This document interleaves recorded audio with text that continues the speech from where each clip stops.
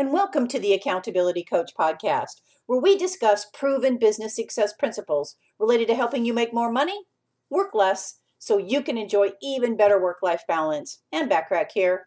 You know, life is in continual motion. There seems to be a blur sometimes between life and work, and that's especially true for any entrepreneur. Entrepreneurs, it seems, have a harder time separating work and life and home. They feel they need to always be available and always be in client search mode, as well as running their business. There are secrets to attaining a work-life balance. They aren't really exactly secrets, but sometimes in the hustle and bustle of life, we forget to breathe and we allow our work and lifelines to coincide. Now is the time to take a step back and untangle those lines and get back to a better balance. It's important to find a balance that makes both life and work fulfilling and enjoyable. If you don't, you risk burnout in both areas of your life. Keep in mind that you won't likely notice a large sign that lets you know your life and work are out of balance. The imbalance usually happens slowly and subtly until you get to the point where you're not functioning well in either aspect of your life. So let's explore 5 ways that I've learned that will help you attain a more balanced work and life. The first one is, you need to have boundaries.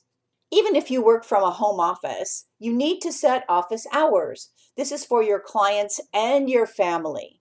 Clients need to appreciate that you're not on call 24 hours a day.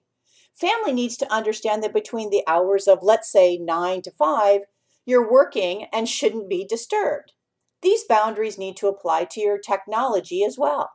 Even if you've closed the literal door on your office, if you have your smartphone continually within reach, you will be distracted and tempted to check social media, emails, and your work may again bleed into your home and family life.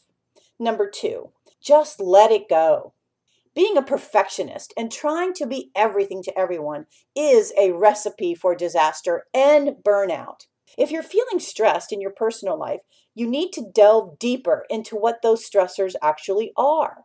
The same goes for your work life. What is adding to your stress?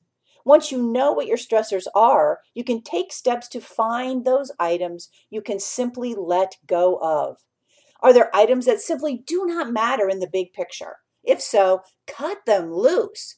The more items you can let go of, and that may mean delegating work or home tasks to others, the more balanced your life will be. Number 3, what are your priorities? Just as important as knowing what your priorities are is knowing why they are important. Before you leave your office or go to bed at night, take a few minutes to plan your following day. Look back at what you've accomplished today and assess its impact on your work and your life. How did you spend your time? Did you spend it wisely? Were there parts of the day that lifted you up and made you smile? And parts that had you shaking your head and wondering, what went wrong? When you prioritize, then analyze how your priorities were met, you can better see if your day was productive and effective, or if you squandered time on tasks that didn't forward your dream of a work-life balance. Number 4, you need downtime. Schedule time for yourself. If you're not practicing personal care, you cannot be the best version of yourself for your family or your clients. Grab time in your calendar just for you. Whether you go to the spa, meditate during lunch, walk the dog, or go for coffee with a friend, you need that time in which you have no demands on your energies. Number 5, no is powerful and is your friend.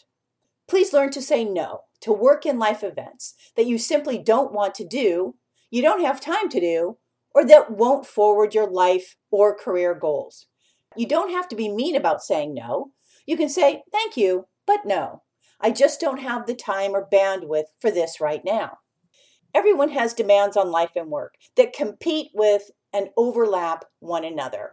The way in which you deal with them will go a long way in helping you achieve that work-life balance you seek. If you're trying to achieve a work-life balance and are struggling with it, know that it's not a one and done. A work-life balance is a work in progress. Have you achieved a good work-life balance? If so, do you have advice to offer our listeners that can help them have even better work-life balance? Please share them with me. Love to hear them. Well, my hope for our time together is that you got value and an idea or two that will help you be even more successful, personally and professionally.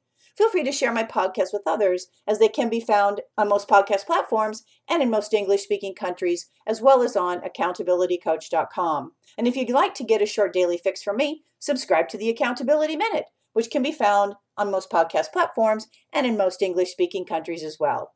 And if you want more from me, subscribe to my Business Success Tips and Resources blog by going to accountabilitycoach.com/blog.